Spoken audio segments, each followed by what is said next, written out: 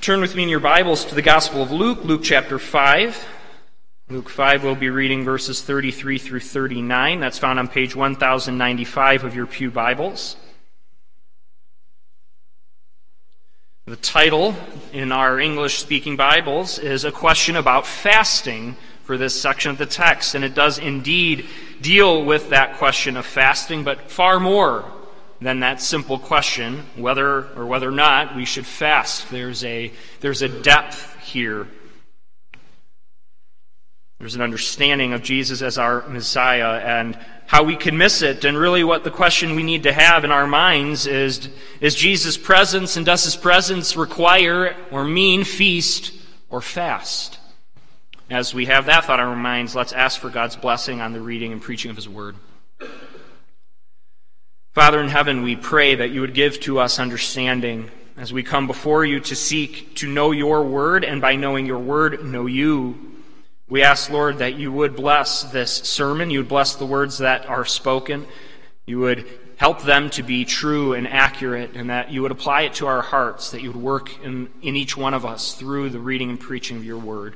We pray this in Jesus' name. Amen. Luke 5, beginning in verse 33. And they said to him, the disciples of John fast often and offer prayers, and so do the disciples of the Pharisees, but yours eat and drink. And Jesus said to them, Can you make wedding guests fast while the bridegroom is with them? The days will come when the bridegroom is taken away from them, and then they will fast in those days. He also told them a parable. No one tears a piece from a new garment and puts it on an old garment. If he does, he will tear the new, and the piece from the new will not match the old. And no one puts new wine into old wineskins. If he does, the new wine will burst the skins, and it will be spilled, and the skins will be destroyed. But new wine must be put into fresh wineskins. And no one, after drinking old wine, desires new, for he says the old is good. Thus ends the reading of God's word. May he bless it to our lives. We have many expressions for those who display the wrong answer or the wrong characteristic and behavior in a certain situation or setting that they're in. For example, when you're at a party, a celebration, or a feast, one who is rather sullen and sits in the corner with a dire expression on their face, or grumpy or upset, is called a killjoy, is called a party pooper, something like that they're not displaying the appropriate emotions and behavior for where they're at. And the opposite as well is true. If you're in a somber occasion, if you're in a place where it requires reverence and awe and respect, and someone approaches it as if it's a celebration, this person is deemed rude. They don't understand the situation. It's inappropriate behavior. You don't act like you do at a wedding, like you do at a funeral, and vice versa. We know that, and yet that's the whole issue of the text today. The question of what is appropriate, what activities should be done. And there is an answer there that Jesus supplies. And yet it comes again in the midst of another attack from the Pharisees. This section of Scripture just keeps bringing them. The Pharisees keep bringing their complaints and their attacks against Jesus and what he's doing. Last time it was the company he kept with tax collectors, and now it's in the behavior of his disciples and himself. It's an attack against his disciples and him. And they even bring John and his disciples into it. John the Baptizer, this man who had proclaimed that Jesus was the Lamb of God, one allied to his purpose. And they would say, but look at their disciples. Look at John's disciples. They fast. They follow these traditions. They follow these rather pious activities of worship. Why don't you? Why don't your disciples? And so there's this attack against them. See, elsewhere in God's Word, there were attacks against Jesus because he would eat and drink. He would attend festivals and celebrations. And so it was said he's just a drunkard. He's loose. He's not conservative enough.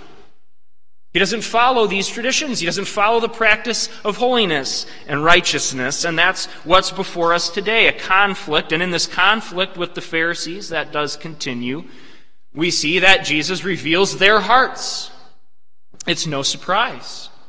Simeon, remember early on in the Gospel of Luke, had said that this child, this one that Mary and Joseph brought to the temple, would cause the rise and fall of many. And he also had said, and reveal the hearts of many. And that's what's happening here. Here comes the teacher. Here comes the true Messiah. And yet, and just try to wrap your head around this, the Messiah, the perfect one, is being critiqued for not quite being holy enough, for not quite being pious enough, not comporting or conforming to the standard of the Pharisees. That's what's in their question. Why don't you do what we do? Why aren't you doing what's right in our worship and its form? All to attack him, but that question has to be asked. Does Jesus' presence mean feast or fast? We see this in the controversy over fasting, and that's our first point. What is this controversy? Let's delve into it a little bit so that we would understand it. We would understand how deeply ingrained the practice of fasting was, and that, in fact, it was a good one. Done well. It wasn't wrong. It could be utilized, and in fact should be utilized in the worship of God.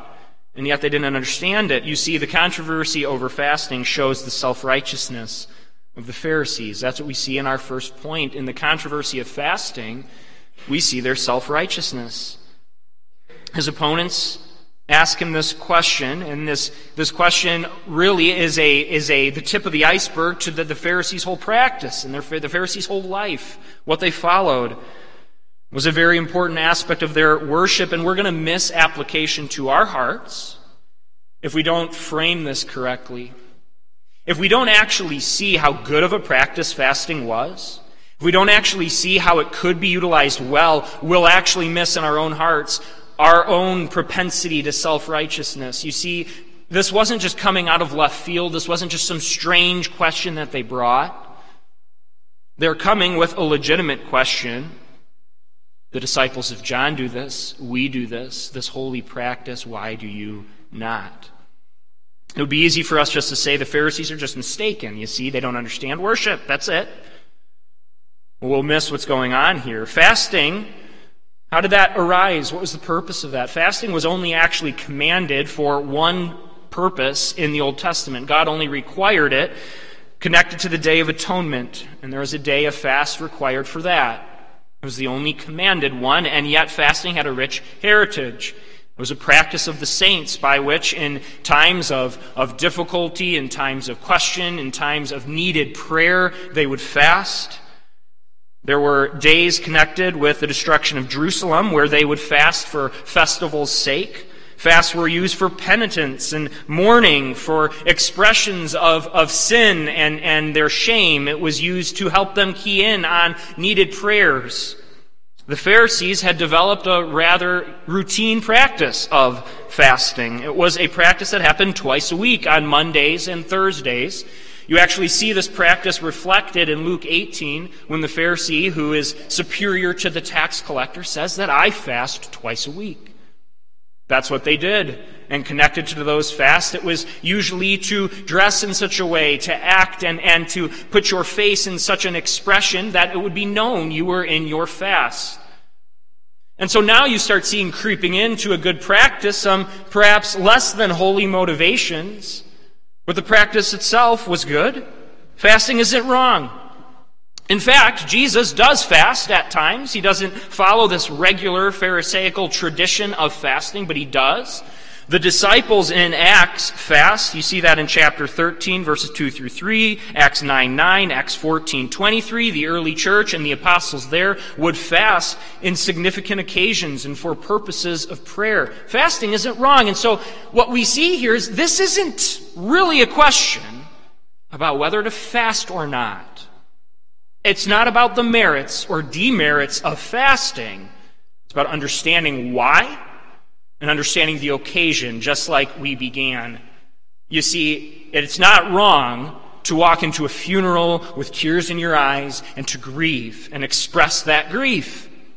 It's inappropriate to walk into a wedding and tear down the celebration with that purpose. It's inappropriate. You need to know the time and place. That's what's going on here.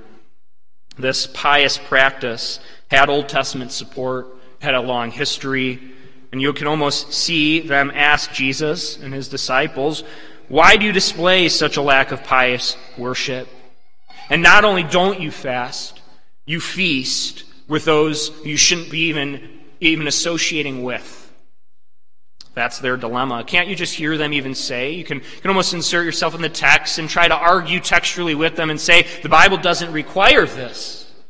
You might hear them say something, well, why would you not do what's such a holy practice? Why would you not do what could bear such benefit and fruit?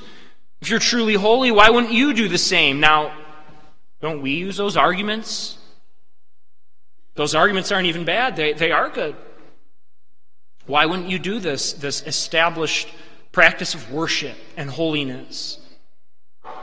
The issue wasn't in that. Their tradition had become more like law. It had become such that they determined to judge the holiness of one off of their conformity to such practices. And they utterly missed Jesus, who's the wise man, right? Jesus is the incarnation of wisdom itself. He knows the proper situation. He knows the proper setting. He understands when fast should be utilized and not, and they don't get it. They lack the wisdom. They lack the understanding to determine it. You see, they began to equate the practice with what one could choose to do with what one must do. And we should heed that warning. That's clearly present in this text. We cannot elevate what might be our traditions, even if they be good traditions, into that place where all must conform to it, or they're not like us. They're not as good as us. They're not doing these pious practices, so ergo, they're not as holy. So easy for us to do. And in fact, easy for us to do in established traditions where we might make them the law of the Lord, when perhaps they're not, in how we practice it. See, it takes wisdom. You don't dispense with holy practices. You don't even ignore fasting. It's to use it for the right purpose and the right reason. And what we see in this text is it's supposed to be used ultimately for the Messiah and for God himself. You see, in the Old Testament, often fasting was associated with a desire for the kingdom to come. And the Pharisees would fast with those prayers on their minds, praying for the Messiah, praying for him to come. Now you begin to see, well, fasting while he's present, isn't that inappropriate? Aren't you then missing the identity? We must beware you can use zeal to hinder truth. You can misunderstand a situation, think that what you do is the best way, your practices are the best way, how we say things are the best way, and so judge other according to that, and they'll always be found wanting. Because we're never going to be wrong in what we think is established, right? You see, what we need to do then is approach this again with that wisdom and introspection, not to just throw away what we do because, tradition must be wrong, but to actually ask why we do it, to understand it, and to see the purposes, and to also see, is this a required practice or is this a good practice? And the Pharisees don't get it. Calvin expresses this from this text. And a caution we should take, he says, let us learn not to place holiness in outward and indifferent matters, and at the same time to restrain ourselves by moderation and equity, that we may not desire to restrict others to what we approve, but may allow everyone to retain his freedom. To not bind consciences, to not place holiness merely in outward and indifferent matters, and that's what the Pharisees did. And it shows. Holiness is to fast twice a week. Now you're a good follower of God if you do that. What about the heart? What about the Messiah? What about God who stands before him? Externals and even external religious practices are easy. Very easy.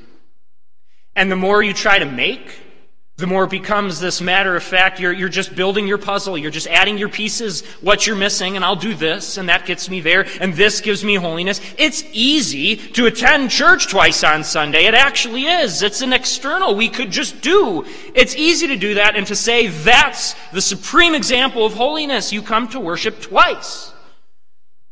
That's a good practice. That's a biblical practice. But if it's just done as an external to comport with it, we're completely missing the point. And then we're Pharisees sitting there saying, I am holy because I worship, I attend worship. You can have a holy practice and miss the Messiah completely.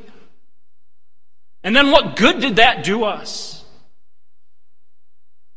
Externals are just a veiled form of works righteousness. If we do these things, we're good. But it's not. It is the heart.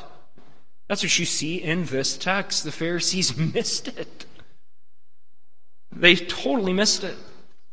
And we need to be clear that we don't. J.C. Ryle as well has a good quote on this. He says about matters that are important, and that's what I don't want us to think. Everything he's about to list here is important and must be done well and use wisdom in it. But it does truly reflect how we are to understand the wise application of God's word. He says about church government, about the manner of conducting public worship, about fasts and feasts, about saints' days and ceremonies, Christians have never been entirely of one mind, even from the days of the apostles. On all these points, the holiest and ablest servants of God have arrived at different conclusions. Argument, reasoning, persuasion, persecution have all alike proved unable to produce any unity. We must hold tenets of the faith, and on that we will not compromise. On other matters, we must agree to differ. It will signify little at the last day what we thought about fasting and eating and drinking and ceremonies. That's very wise. And again, we have to be careful, though, how we take it. All those things matter. You have to conduct yourselves by doing worship practices. You have to decide, am I going to do this or that? These things have to be determined. And they should be determined well, and you should be using Scripture to do them. But we also are not self-righteous in them. We can have huge arguments about in theology what's called the adiaphora, the stuff that doesn't actually matter. They're practices that can be utilized or not, and they're not right or wrong, and yet we can take those type of things and make them the end of all. And if others don't follow that, then they're not even saved. They're not Christians. I am one who is reformed, and I think we do a wonderful job. Otherwise, right, wouldn't be a pastor here, nor would you be coming here if you didn't think this was a wonderful way of doing it, and in fact, a biblical way, and in many cases, the ones that express correctly and most faithfully what the Bible should do, what we should do. But that doesn't mean we don't walk in humility as well. That doesn't mean we don't look at our practices and say, hey, they do it different. And as long as they're not violating God's word, and as long as they're doing what God has required them, that's the regulative principle, as long as they're doing these things, then this isn't a wrong practice. You see how we have to approach it, but how the Pharisees aren't. That's what we want to avoid, that type of staunch, where we are just dug into traditions without understanding why. And why is this a problem? So first, we have seen their issue as a self-righteous legalism, not understanding why they did it. And now the second issue in our second point, that they misunderstand Christ and the kingdom. And this is even worse. The presence of the bridegroom they miss. Through missing the presence of the bridegroom, they're showing their rejection of the Messiah. They're showing that their practices, which were good in form, missed him completely. Jesus answers in verse 34, "Can you make wedding guests fast while the bridegroom is with them?" It's very rich. Very rich. Why? Because he's describing himself as the people's bridegroom. Our bridegroom. means the church is his bride. And he's here. And to plug into that illustration, we see how inappropriate it is that the bridegroom is there. How inappropriate would it be at the wedding for the bride to come in sweats, without any type of celebration, without any care, in fact, mourning and upset, sacrificing or fasting, as it were, to not even recognize before her is the bridegroom. And in fact, to do practices that were intended to ask for his coming and miss that he's here. That's why this is so much more than just should we fast or not. Jesus' own answer says, no, right now, it is inappropriate to fast because I'm here. But the time will come when I'm not, and then my disciples will fast. It's not about whether you can or can't fast. It's that, do you recognize why? Jesus' presence requires a feast. He's here. The kingdom has come. And they miss it. They actually show through this by asking Jesus, why don't you fast, that they truly don't see him as the Messiah. Use Anna as an example. Use Simeon as an example. They were those who belonged to the time of preparation. They longed for the Messiah. Anna had spent her entire life praying and fasting in the temple. That's what Luke 2 tells us. And what does Anna do when Jesus is brought as a child? She praises the Lord, and she goes to everyone celebrating and thanking him, thanking God for sending him. It changes from a fast to, in that sense, a feast, because Christ has come. So she gets it, and that's the response of a holy saint, not to come to that Messiah and say, why don't you fast? Why don't you conform to this practice? The Pharisees fasted when the bridegroom was present, showing that they were inappropriate. Do we ourselves focus on what's not primary and miss Christ's kingdom? Perhaps we are too focused on feasting for the wrong reason. That's kind of the opposite of the application of the text. Perhaps we are those to feast and only feast and not care. And so what we've done is we've missed the Messiah because all we're doing is focused on this life and bounty and pleasure and party. Do we miss the Messiah that way? Do we miss the Messiah by living in a spirit of over-fasting? What do I mean by that? I mean one that does not recognize the Messiah has come. That your life doesn't bear the marks of a celebration or a feast. And that his presence and the reality of the kingdom of God has utterly escaped us, and we could basically be plopped back where the Pharisees were and living as if he hadn't ever come, as if the kingdom wasn't inaugurated, as if he didn't ascend, as if he wasn't on his throne. Fast can be used appropriately. Let's take them and use them. Let us fast in times of important prayer, in times where we are wanting to especially glorify God. Paul talks about that, and Paul talks about many ways of fasting beyond just food. You can refrain from other activities to devote yourself to prayer. Let us do that. But we haven't missed the presence of the Messiah in the process. It's all with that understanding he indeed has come. And in this sense, we fast to feast. The Pharisees fasted to fast. The fast was their end goal. We fast to feast. Our fast and refraining from the good things of God is all with the intent to focus our attention on that feast to come, on the putting to right what's broken, on answering the questions that we have for the sake of God's kingdom. You see, that's fasting to feast without making the goal just the practice, an empty practice. It's to be our heart. Do we overly fast? Do we overly feast? You see, the Pharisees' practice, and even John the Baptist's practice and way of life, what his disciples were doing, was entirely directed for the preparation of the coming of Christ. And John stood right on the edge of that. John was austere.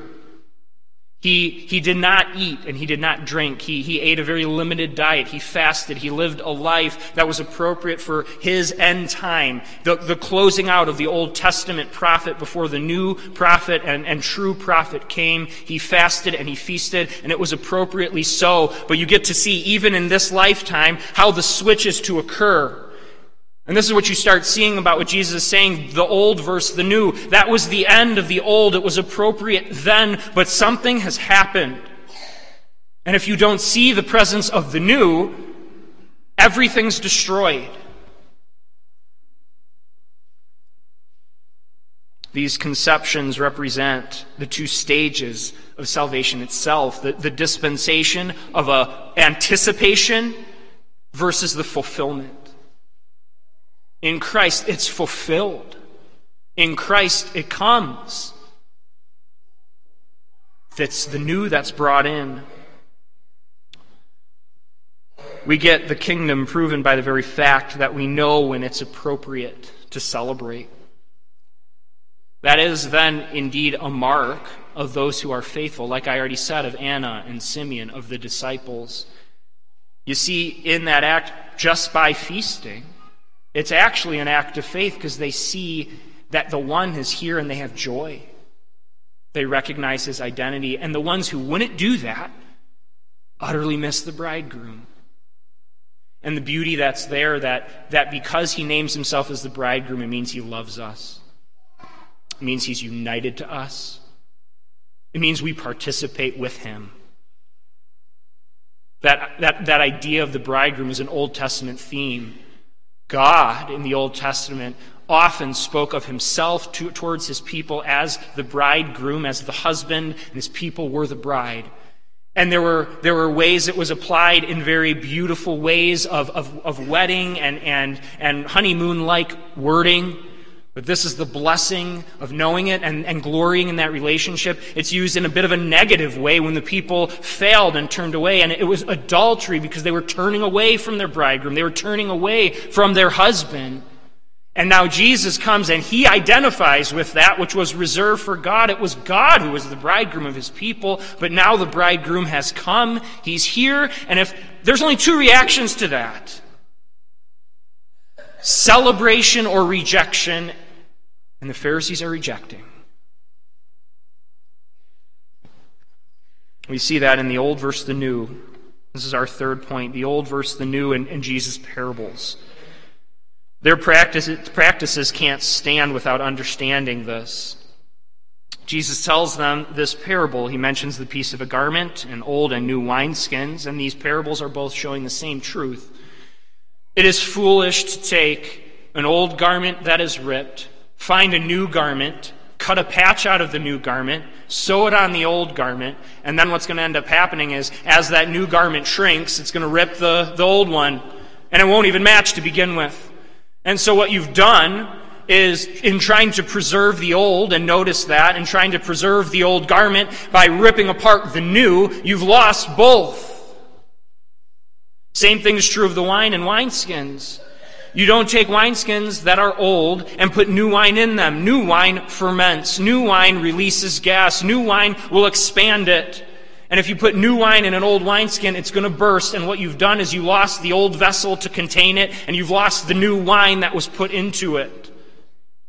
This is what the Pharisees are doing in trying to retain the old, in only identifying with the old, in setting up their practices and their traditions as the truest and only expression of holiness. They are missing the new, and what Jesus is saying is, if you take the kingdom of God and what I'm bringing in, and you try to cut a piece out of it and paste it to this, your practices, and these Old Testament ceremonies, and even what you've added to them, you've lost both.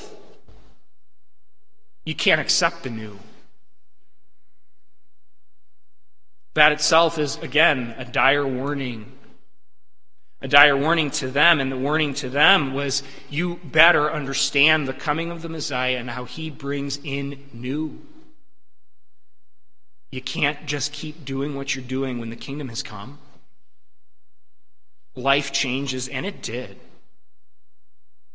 The old way transformed. It changed because Jesus came. You can read about it in the book of Acts. There was many controversies over that newness of the new replacing the old, and how the Jews and the people of God were so resistant to it. But the new has come, Jesus says. It's no good trying to squeeze Jesus into these old molds, and it's not because the old were totally bad. It's that the bridegroom has come. And so the whole system of worship that anticipated the Lord, anticipated the Messiah, is fulfilled. And it changes.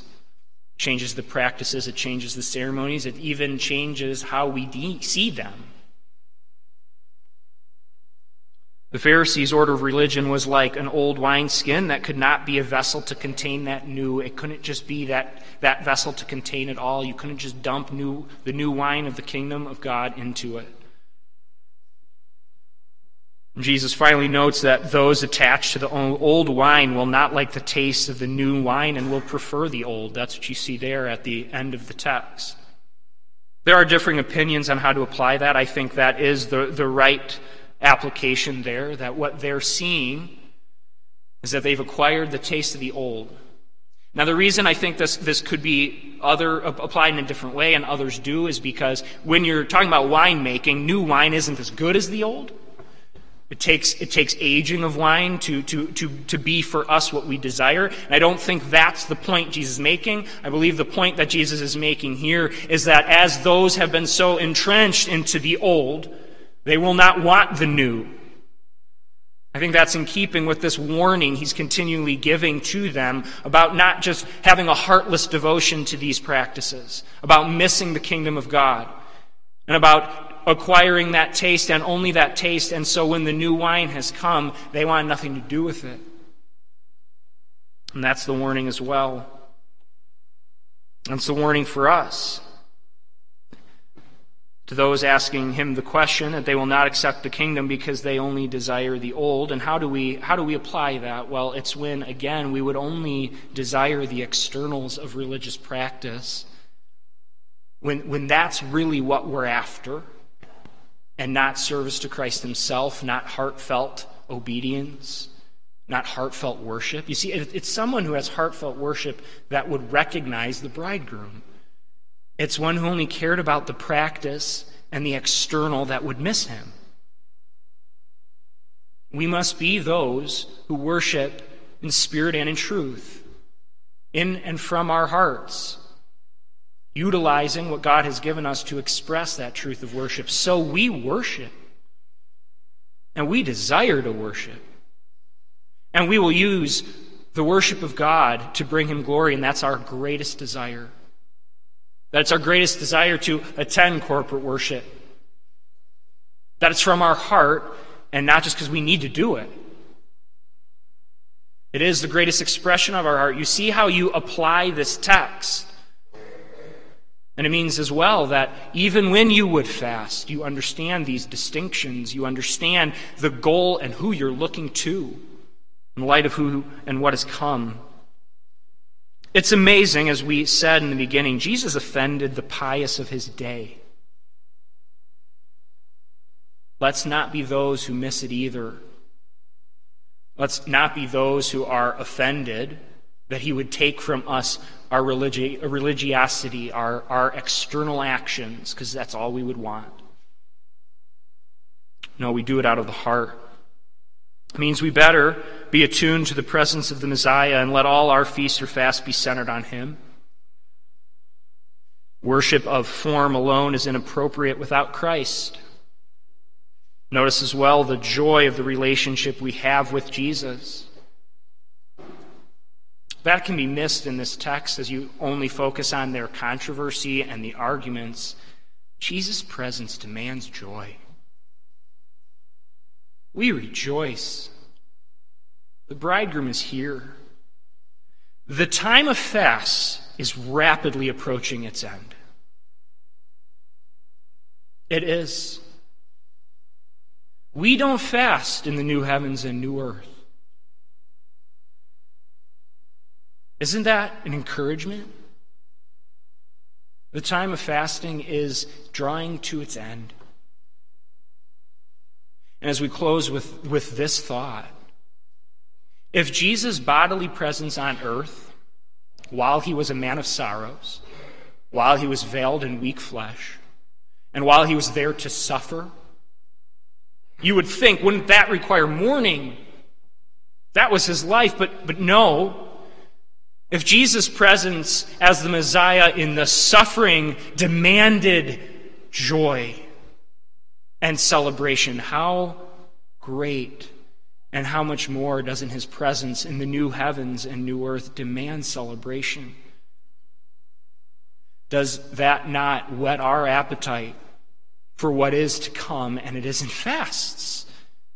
It's celebration. It's a wedding ceremony, the joy and likes of which we couldn't even comprehend or imagine, when all God's people are brought in. And in heartfelt expression of worship, there is nothing but celebration. Understand and know the presence of the mediator. We have this, and I want to draw attention to our sacraments with that. Try to keep this text in mind when you approach the Lord's Supper. A beautiful feast where we are present with the Lord, spiritually so. And we feed on him. What a joyful celebration. That is really the great example of physical, a visible example of what this text is talking about. And God was gracious enough to give it to us, installing for us a regular feast that we would have our minds looking forward to that time of fulfillment with him. People of God, though we may utilize fast now, ultimately we know our heart is one that is a feast and not a fast. That's our destiny, and it's entirely based on the presence and relationship with our bridegroom. Amen. Let's pray. Father in heaven, we come before you and we ask that you would apply this text well to our heart. And what we would pray is that we would not have a Pharisaical understanding of the practices and worship that we do. That instead we would worship from our heart. That we would understand the freedom expressed in worship as well as what your word commands and how it binds our conscience and where it does not. That you give to us wisdom in understanding that. We pray that we would not have then a self-righteous expression of the way we follow you and our worship. We also pray that we would be those to not miss your presence, to not fast when we should feast in light of your coming. And so we pray that we would be those to always understand that the Messiah has come and have that inform our worship and activities. And Lord, we pray we would as well understand the old versus the new. That we would understand that what has come is the kingdom of God, and we rejoice in that.